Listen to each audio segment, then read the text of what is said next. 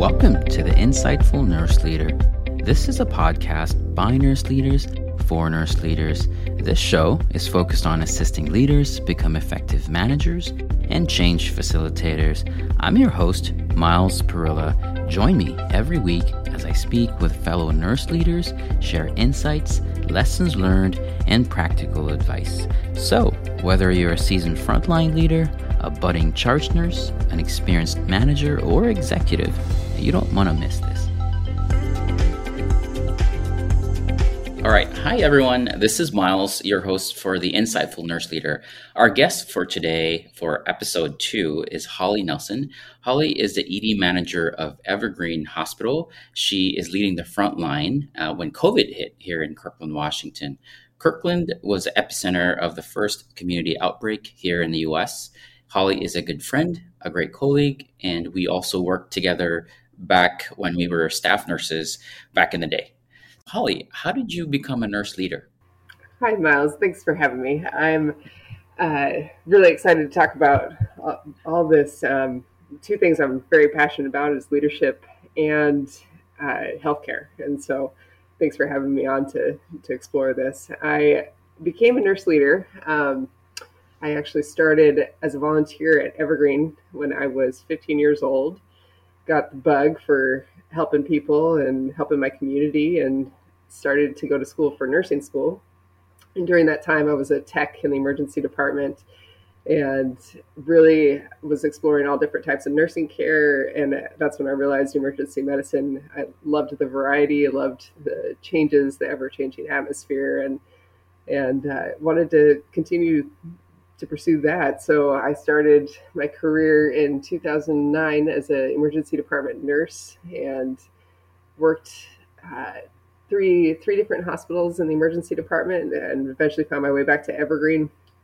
And then after working as a bedside nurse, started to pursue leadership and took my first job in a pulmonary clinic as a supervisor and gradually moved into the emergency department manager role and have been doing that for the last 5 years.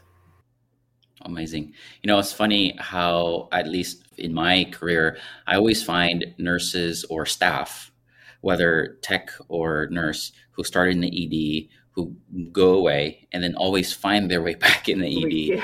It's so true. It's a bug that I swear something's wrong with us, but we do love that. There's a certain amount of teamwork and passion and craziness, controlled chaos, and what we like to call it, that attracts us back to it. We keep coming back. Yeah, totally agree. Thanks for sharing that.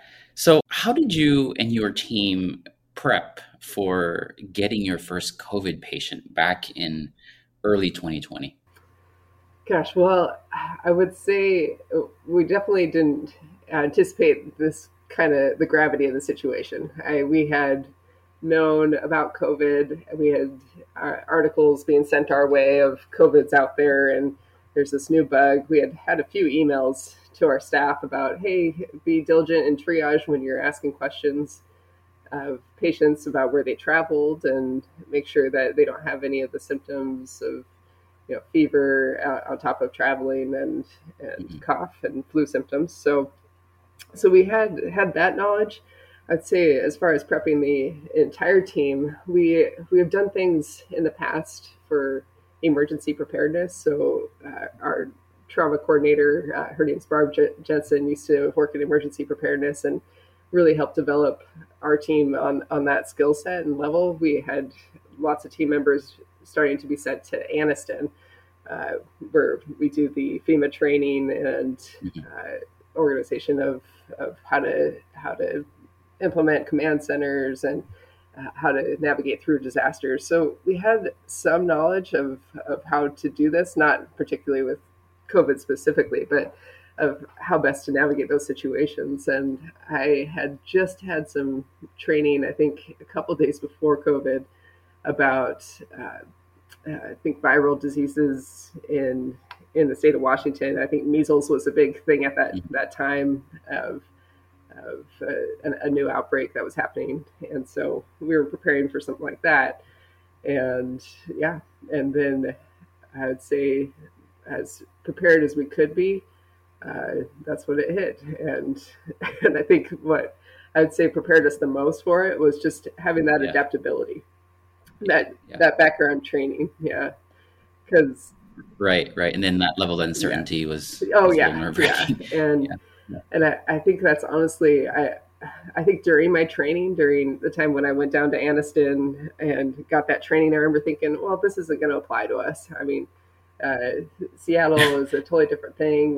We don't have hurricanes, tornadoes. We were training for huge disasters, and I was like, that's not the case. But I didn't realize until I was in those situations in the first few weeks of COVID how much that training kicked in, because I started Wow. realizing all the nuances of how to communicate, how to get information to the front lines, how to communicate from the front lines to upper administration and to uh, national Hmm. entities, even the CDC, getting that information out quickly and making adjustments on the fly.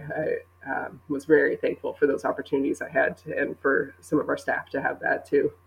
It really did show. Awesome. How did this impact the ED team?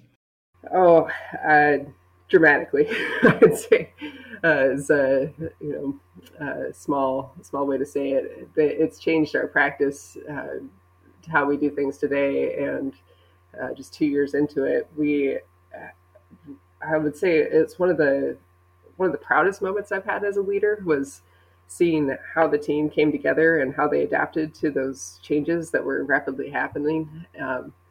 It made us stronger as a team. And it was one of those things that I think you couldn't explain, you couldn't try to uh, share with other family members, friends. It was really the people that were on the ground that were running it that understood what exactly you were seeing, what you were going through. And so the team really came together, and I was so impressed with them. I remember the first day finding out about two patients that had tested positive. One of them had expired, and I had to come in and share with the staff that had been possibly exposed. And at the time, we didn't know what that meant. And so I was calling, and it was basically half our night shift crew, our entire Redmond department, emergency staff all had to be quarantined. And I was calling each one of them. And Wow. I remember thinking, oh my gosh, I'm not going to, this is an awful disease. I'm not going to be able to get anybody to come into work. They're going to all be scared. I'm Mhm. not sure how to navigate this. And to my surprise, even day one, I started getting calls because we were all over the news, from my staff, Mhm. and saying, how can I help? How can I get in? And what do you need? And Mhm. so it was one of those moments I was so proud. The team stood together alongside each other and came in, and it was one of those things, like I said, it just drew our team closer together. And we were all united on the front of, we understand the risks, we understand the sacrifices we're making to come in, and was so proud of the team that was willing to come in and fight that battle. So you mentioned changes.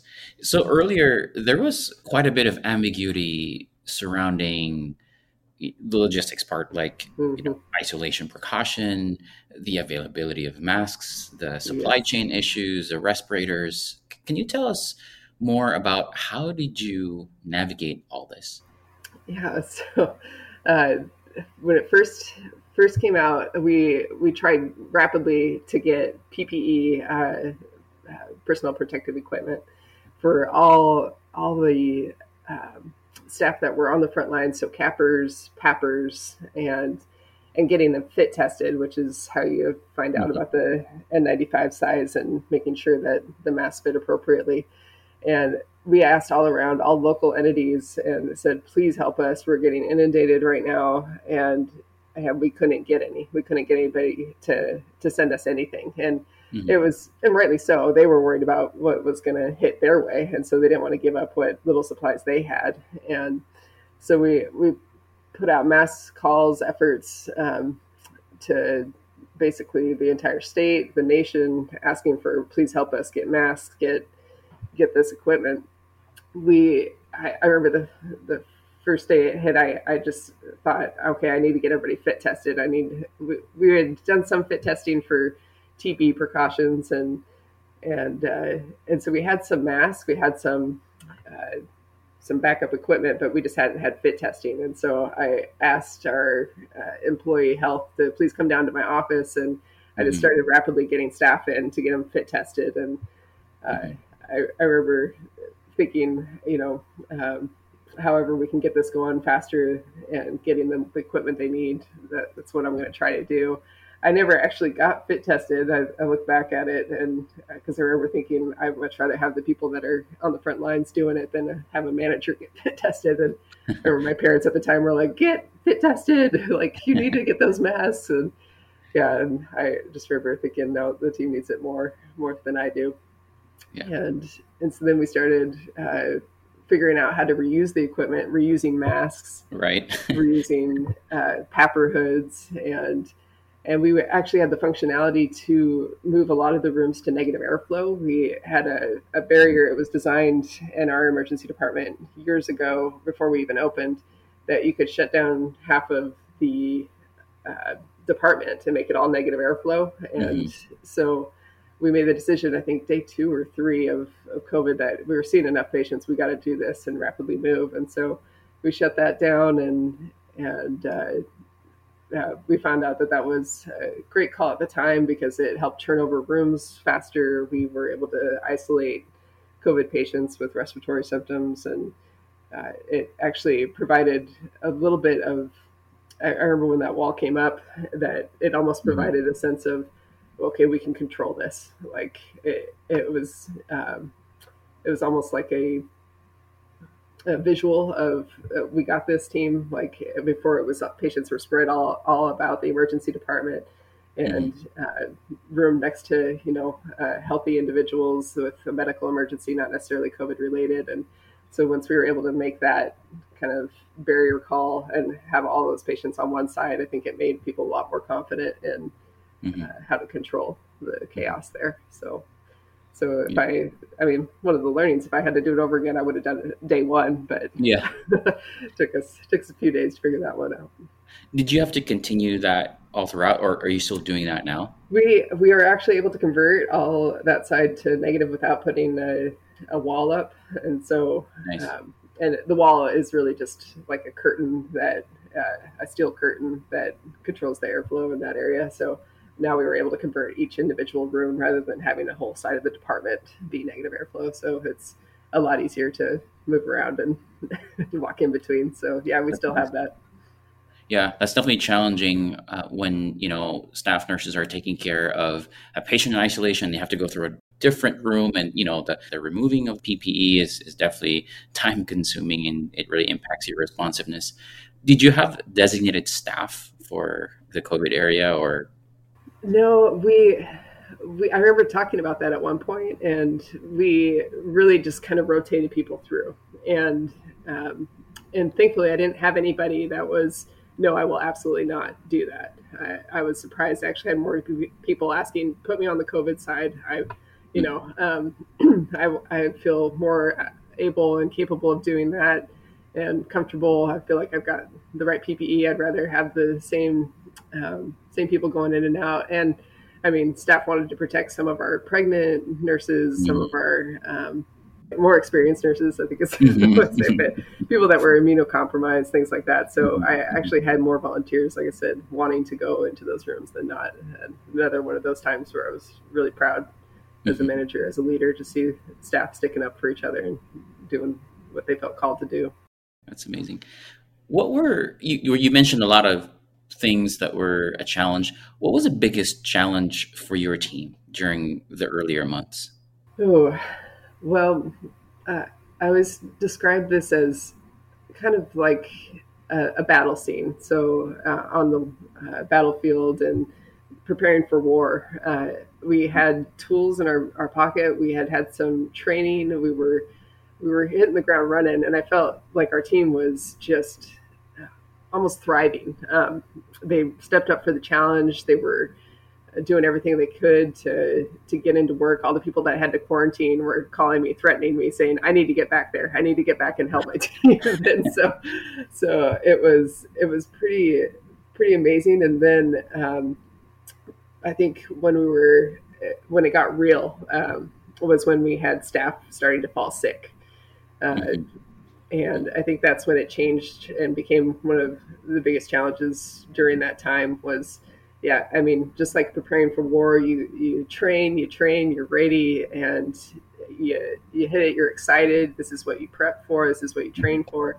And it's not until you see a fallen comrade or somebody next to you, a colleague, that it becomes very real, and it changes the whole excitement and fun about it. It becomes, okay, we need to get serious. This is, and it changed the whole tone. And I want to say that was week 1 or 2 of when we had the initial COVID patients, and we had a provider and a couple nurses get really sick, and ended up getting admitted to the hospital. And we had a provider that was intubated, and at the time, anybody that had COVID that was intubated didn't come out alive.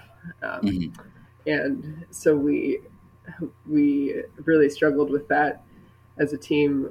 One, with how do we tell the team once we knew that happened, because we wanted everybody to know, we wanted everybody to start taking this seriously, and we knew it would change the whole tone of the department. And I remember we had a meeting with our leadership group, and we talked about, is this the right call? Do we tell them as a team? And we all decided, yes, we need to. So we called a quick staff huddle, had everybody come over, and I remember everybody was still excited. I mean, there was still like gosh, people are overreacting. There was still a mindset of, this isn't that big a deal. We got this, and kind of fun, happy-go-lucky feeling about it.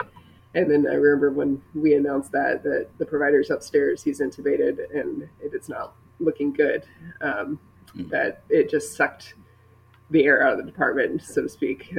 Everyone's faces, you could just see a change in a tone of, okay. I mean, everyone started reevaluating what they're here for. Is this really, is the sacrifices that I'm making really worth it to help my community, knowing that I'm at risk? And I think that was honestly the biggest hurdle that our team had to face, was in the initial first 2 weeks. Mm-hmm. Wow. What made you in the team decide to share this, knowing that this would have some sort of a negative impact with the team's morale? I think it ultimately came down to, I felt like it was the right thing. I was walking around the department that morning. I remember I was one of the only ones that knew about what happened, and seeing everybody, just kind of making jokes, and just like I said, having that the idea of, oh, it's not that big a deal. And I just knew, we've got to tell them. We've got to tell them that this is a big deal, that they need to be paying attention. They need to take everything seriously of how they're putting on their protective equipment, have somebody double, triple check them. And I think for me, it was a no-brainer to let the team know.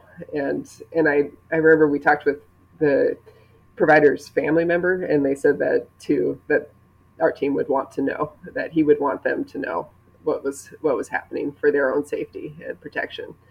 And so I think that, along with our leadership group, decided, yes, this is the best call. We had a couple that were, hesitant to do so because they knew it would change morale and practice. But I wholeheartedly believe that was the right call at the time, to tell all the staff what was happening.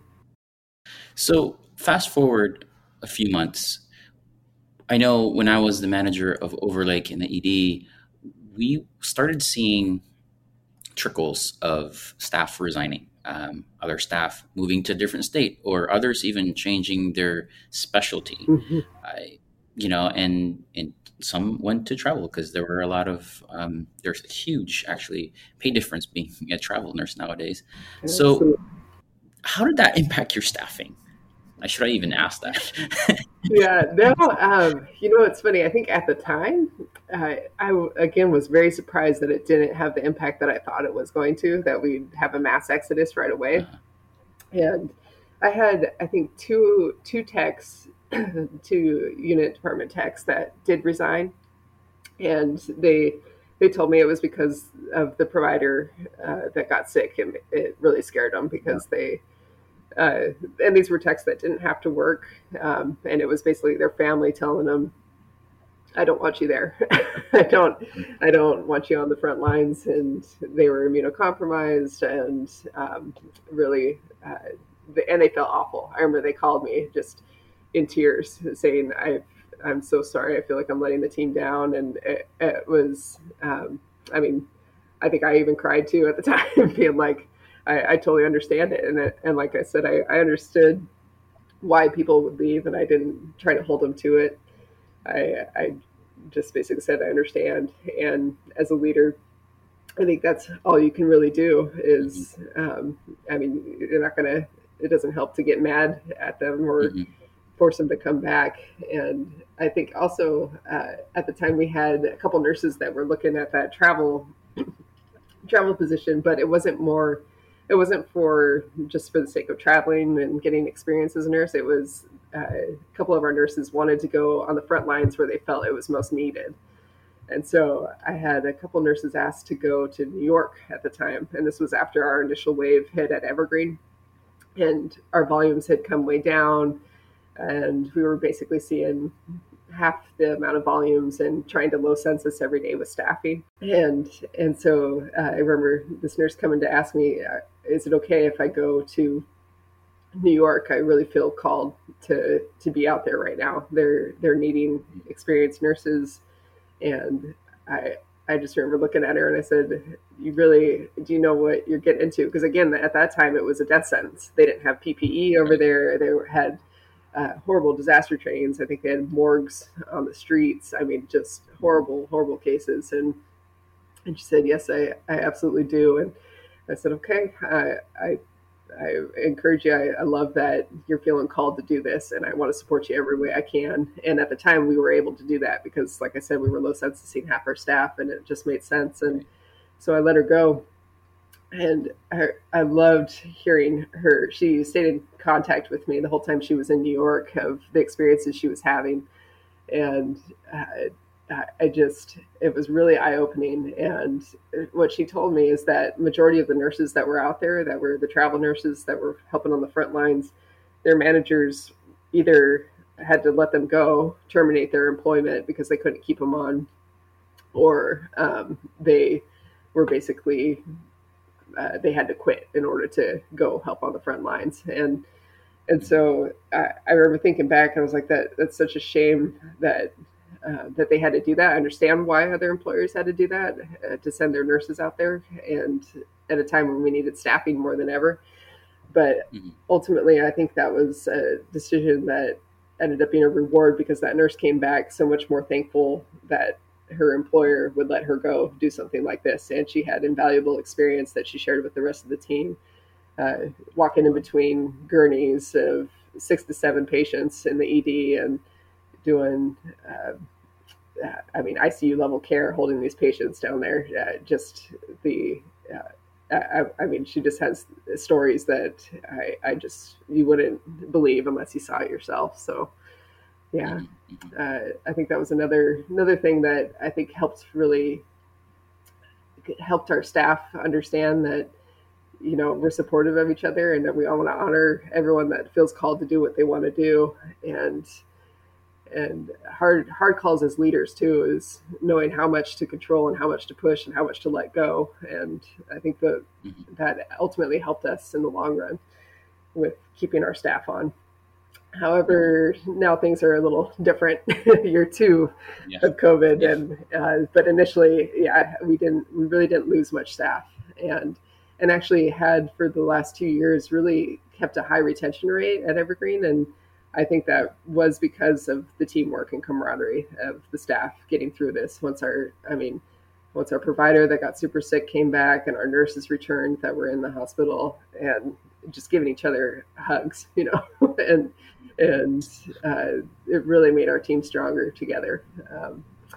But yeah, now what we're seeing is a different kind of burnout and struggle, and year 2 of it. So I'd say now is harder than it ever was during COVID to retain staff. Can you talk more about that different type of burnout that you mentioned? Yeah. So I would say right now we're in probably the 5th or 6th wave of COVID. I don't know what wave it is, but Uh, Me neither. but I'd say we're seeing a shift from the community outreach, the support that we were getting. I mean, from locals of bringing us big banners and food and saying thank you, healthcare heroes, and thank you for all that you do. And then going from that to almost a churn of, I think, with the changes of the vaccine mandate, making everything political with masks, um, Hmm. uh, kind of dividing the parties of, of science. I mean, people went into healthcare to do the right thing and help their community and help each other, and now it's just become so divisive, and it's very sad to see. It's a different enemy. I think what really united us at the beginning was all having that common enemy. We have this disease. We at the time didn't know how to protect ourselves, how to protect our staff, how to protect the patients, and how to treat it. We just had no knowledge, but we were all united that we understand the risks and we're all here and I'm going to stand alongside you. And so it was a really proud moment to see. But now we've transitioned into, wait, you don't believe this and I do, and how can we be working alongside each other if we have all seen the same thing? And I think with the community dividing us, our own staff turning against each other, it's a much worse enemy than I ever had at the beginning of COVID, where we had a united enemy. Now it's a really divided team, unfortunately. And so we're seeing a little bit of that. I think that's a challenge leaders are facing right now too on the front lines, is how do you get back to having a common goal, having that unity of, we're here to treat the patients, put your personal bias aside and, still do the right thing. And people are really struggling with that, especially after seeing COVID for as long as they have. Um, Hmm. they don't want to go through this again on top of having that divide. And Hmm. and so I think that really is the struggle now that we're seeing, is how do we keep people engaged and keep people optimistic, and especially knowing that there really isn't an end in sight. Um, Healthcare's Hmm. changed forever, and I think people thought too the vaccine was going to provide some kind of end, some kind of relief, and so there was a moment there a year ago when it first came out that we finally have some treatment available, but it didn't turn out that way. We're still seeing higher numbers of COVID than we have before, and we're on track to see we're on track to see more this year than we did last year of COVID patients. It's just a very hard time for all healthcare professionals right now. Hmm. From the operations side of things, I mean, every hospital, healthcare organ, or actually any industry right now is experiencing staffing crisis. Mm-hmm. And you're right, it's much more challenging now because of the different perspective and belief systems and value systems of different individuals who are working in the front line. That's causing a divide. What have you tried, or strategies that you have done to help build the team, that camaraderie, or even, getting over the differences? Yeah. No, it's definitely a very challenging time. I think COVID throws a wrench in a lot of that. A lot of team Hmm. building.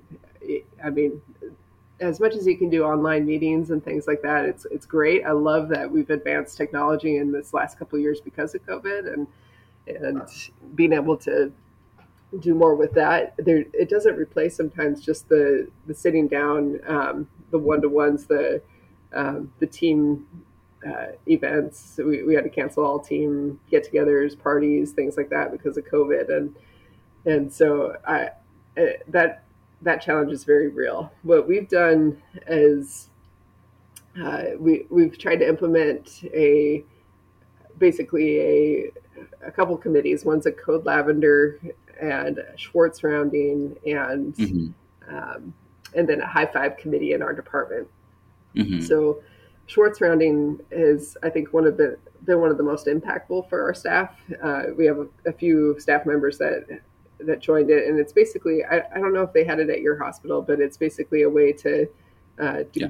do rounding with the staff and check in on how they are doing, physically, emotionally, and and letting them share their stories with the rest of the hospital. And I think it's been one of the most rewarding and healing things that we've been able to do since COVID hit, is hearing the stories of the workers, the people, the sacrifices they made, things they had to do to change their family lives, um, their lives at work. We had a couple of the nurses that got sick initially share their stories, and it was very emotional, but it also brought a lot of healing to all the staff to hear that, hey, we're here for you, we're not alone. And so I think that coupled with a lot of team members being vulnerable and being able to talk through some of that has helped a lot. As far as the divide amongst staff with the mandate, we're still in the thick of that right now with the vaccine mandate. And I think it's causing a lot of divide on both ends, the extremes on both sides, because we actually have a large number of staff that aren't vaccinated.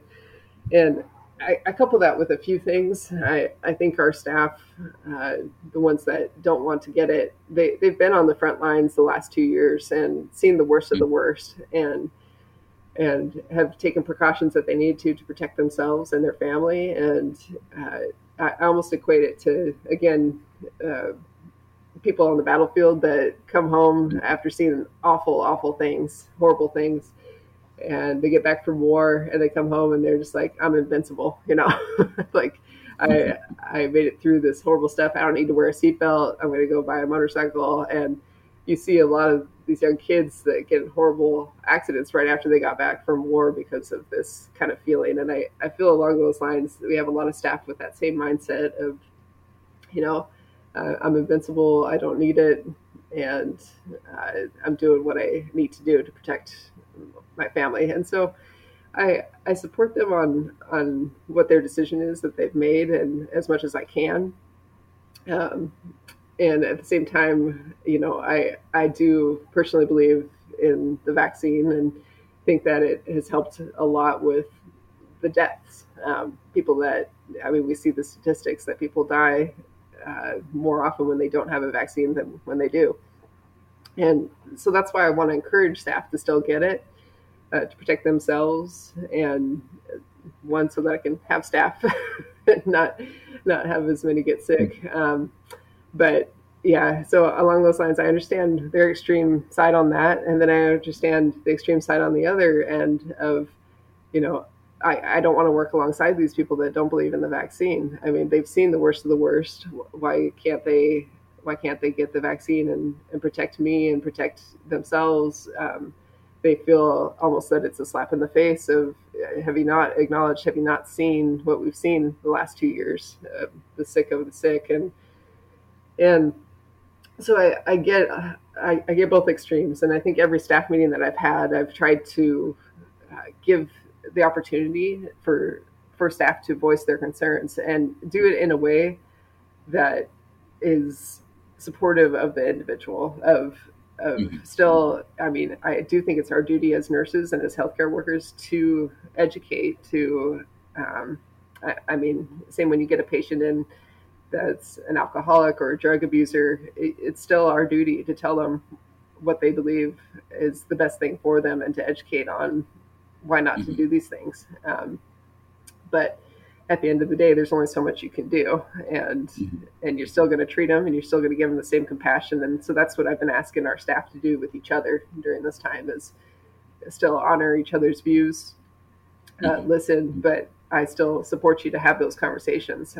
I don't believe in no talk whatsoever, especially about healthcare and about science, and that's what we're called to do. And so having those conversations, though, with the mindset of keeping the individual's best interest at heart, that you're doing these conversations with compassion for the other and what you truly feel. So we're in the middle of that. I'll let you know how that goes after the next couple of weeks, but it has definitely been a challenge here. Well, I'm sure your staff respects you a lot because of that. Thank you. How do you balance, now switching over to you, how do you balance work in personal life, being a mom, having a family, and having a very demanding job.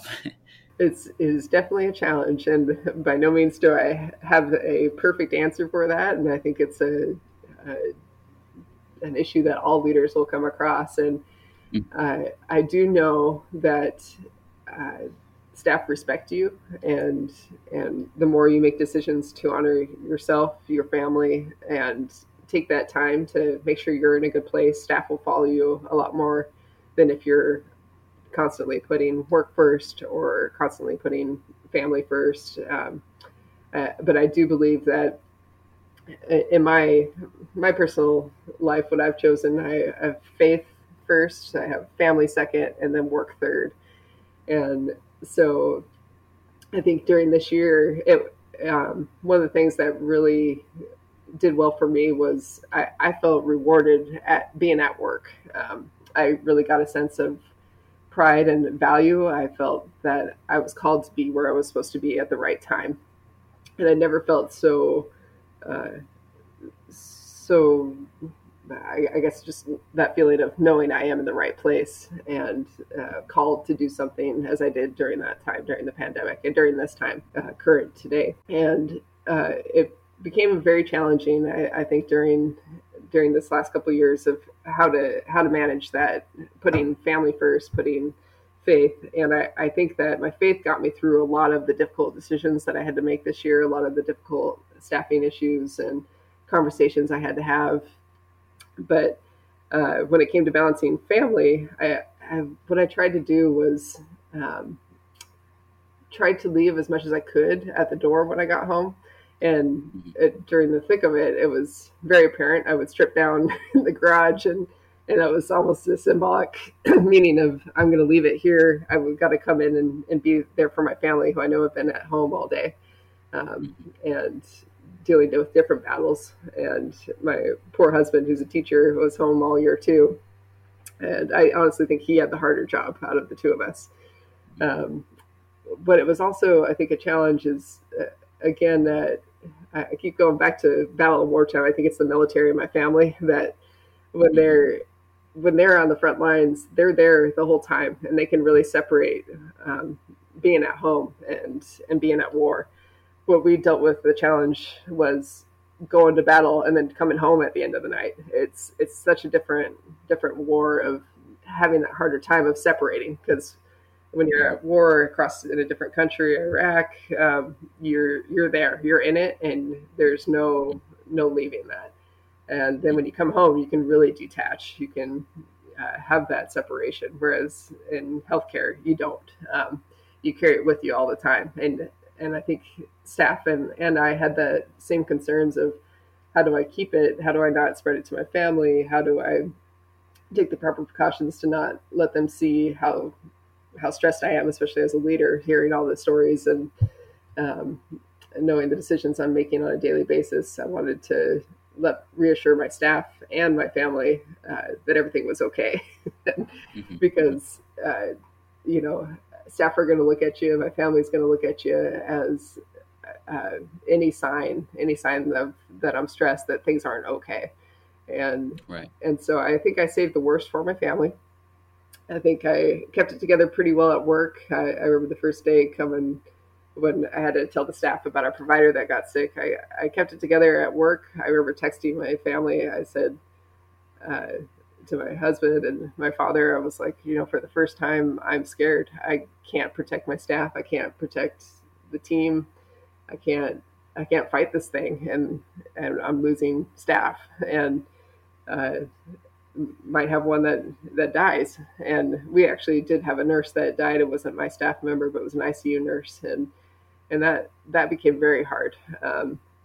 But I think, like I said, I kept it together at work. But when I got home that night, I just collapsed in my husband's arms, sobbing, because I just knew I couldn't do anything. And you got to have an outlet. I think you absolutely do have to have some place where you can be vulnerable. And but as leaders, you really do have um, to not ride the storm, if that makes sense. You can't ride the waves. You got to be the calm presence on the storm. help people get through difficult times, even if you are scared on the inside. I think that's something that your team really needs from you. And there are appropriate times to be vulnerable. I think the teams respect that too. And like sharing the story here, I think it's valuable for my team to know that I have a vulnerable side as well, and to share that. But there are certain times and places to do that, and it can help build everybody and yourself as a leader too, if you're able to manage all that. And like I said, I don't by any means feel like I have it together, but it's a constant daily daily mental decision I have to make when I come home of how and when I show up at work, how I'm going to balance and how I'm going to show my team. But I think showing that you care both sides is a great way to balance and not stonewall, because your team's going to know that and see that. But Very well said. Thank you. yeah, optimism also is a huge key factor of it all too, even in the midst of the craziness of everything. If you can stay optimistic, which is another thing I really strive to do, but that became very hard this year too. What continues to inspire you during this difficult time in nursing? Oh, I think team, without a doubt. I absolutely am so passionate for this team. It's a great group of individuals, and I think along those lines, we're really blessed with a low turnover rate there at the emergency department, and it keeps me going. It keeps me, when I see their faces and their engagement, and just how they can continue to show up each day, knowing the challenges that they're working through. It's really impressive to see, and it's really feeds my soul too, as a leader, to see them thriving and seeing them take on new challenges, onboarding new staff. I love seeing new residents, things like that are excited to come into healthcare. And what a time! I mean, I'm just impressed. People are still coming into healthcare after all this, and they keep me energized. They show up, and they haven't seen anything else. They don't know anything differently. And so right now, when we've got our entire department boarding ICU patients up to 20, I think yesterday we had half our department boarded, and difficult to see with really sick patients, not just COVID right now. In fact, our COVID numbers are going down, but seeing them thrive, and they're just like, yeah, this is all I've ever known, and they take it and do great with it. And so that's the kind of stuff that rejuvenates me, revives my soul. And then I totally agree. Yeah, and same at home. I mean, I think seeing my kids get back into school and doing activities and sports. I mean, I love going to all their events and seeing just things come alive and how much they're growing socially, and gosh, seeing little improvements here and there of where we're at with society, of getting things back reopened, and it's really, that I think is what keeps me going. That's good. Coming up to a few last questions here. Looking back, can you share any setback, and what did you learn from it? Yeah. Oh gosh, there were quite a few. I think in it. I think one individual was. I think if I had to do it over again, I think I would have involved our environmental service teams, our custodians, and personnel a lot sooner with a lot of the decisions that we were making up the line. We did a really great job, I felt like, of educating our nursing, our providers, our techs, of where we're at, what's the new developments with CDC, what's the updates of how we're going to clean this room, and what's the turnover rate. And we didn't realize until once we started getting inundated with all these patients that, wait, we have EVS workers that they're not going into these rooms. They're refusing to clean the patient room. We had some that would just, they stood outside and were crying because they thought they were being sent in there to die. And we really didn't do a great job up front with helping involve them with a lot of the decisions and the education of how they're protected, what supplies we have for them, and I think in the stressfulness of it all, it was basically our teams be like, "No, you're fine. Go clean it. We need this room," and rather than really sitting down and talk to them. And we got to it a few weeks late, and we were able to get them on board. But I think we did lose a lot of custodians in the meantime because we didn't do that up front. And it would have helped immensely with helping our turnover. We would have had lines out the door if we had stayed on top of involving our environmental service team right after that. So I think that was one of my biggest learnings, and ended up being a big setback at the time. Thank you for sharing that. Lastly, can you share any practical advice with our fellow nurse leaders navigating similar challenges? I think the biggest thing is you don't have to have all the answers. A lot of people go into leadership and charge nurses and things like that, worried and concerned that they're not going to have all the answers. And I honestly think that's what makes you a great leader, is if you're willing to be vulnerable in that and come up with solutions and hear and listen to your team. Being a strong-headed leader that you think you have all the answers and demanding is one way to get your team to shut down, and you're not going to know the true issues or the true problems that are going on your front lines if you don't keep up that line of communication and compassion for your team. I wish I could give that to all new leaders and people going into it. You don't have to have the answers. You just have to have the heart and compassion and support of your team. I totally agree. Well, Holly, thank you so much for your time. It was a pleasure to have you in the show. How can our listeners connect with you? Oh, I would love if anybody did. I'm on LinkedIn, and trying to think if I have any other platforms. I think LinkedIn would probably be the best way. Okay. Thank you so much. Yeah. Thank you for listening. To view the complete show notes and all the links mentioned in today's episode, visit milesperillaconsulting.com/podcast. And before you go, make sure you follow or subscribe to this podcast so you can receive the latest episodes as soon as they're released. And if you're enjoying the show, please leave a rating and review in Apple Podcast. Thank you again for joining me. This is your host, Miles Perilla, and you're listening to The Insightful Nurse Leader. I'll see you next time.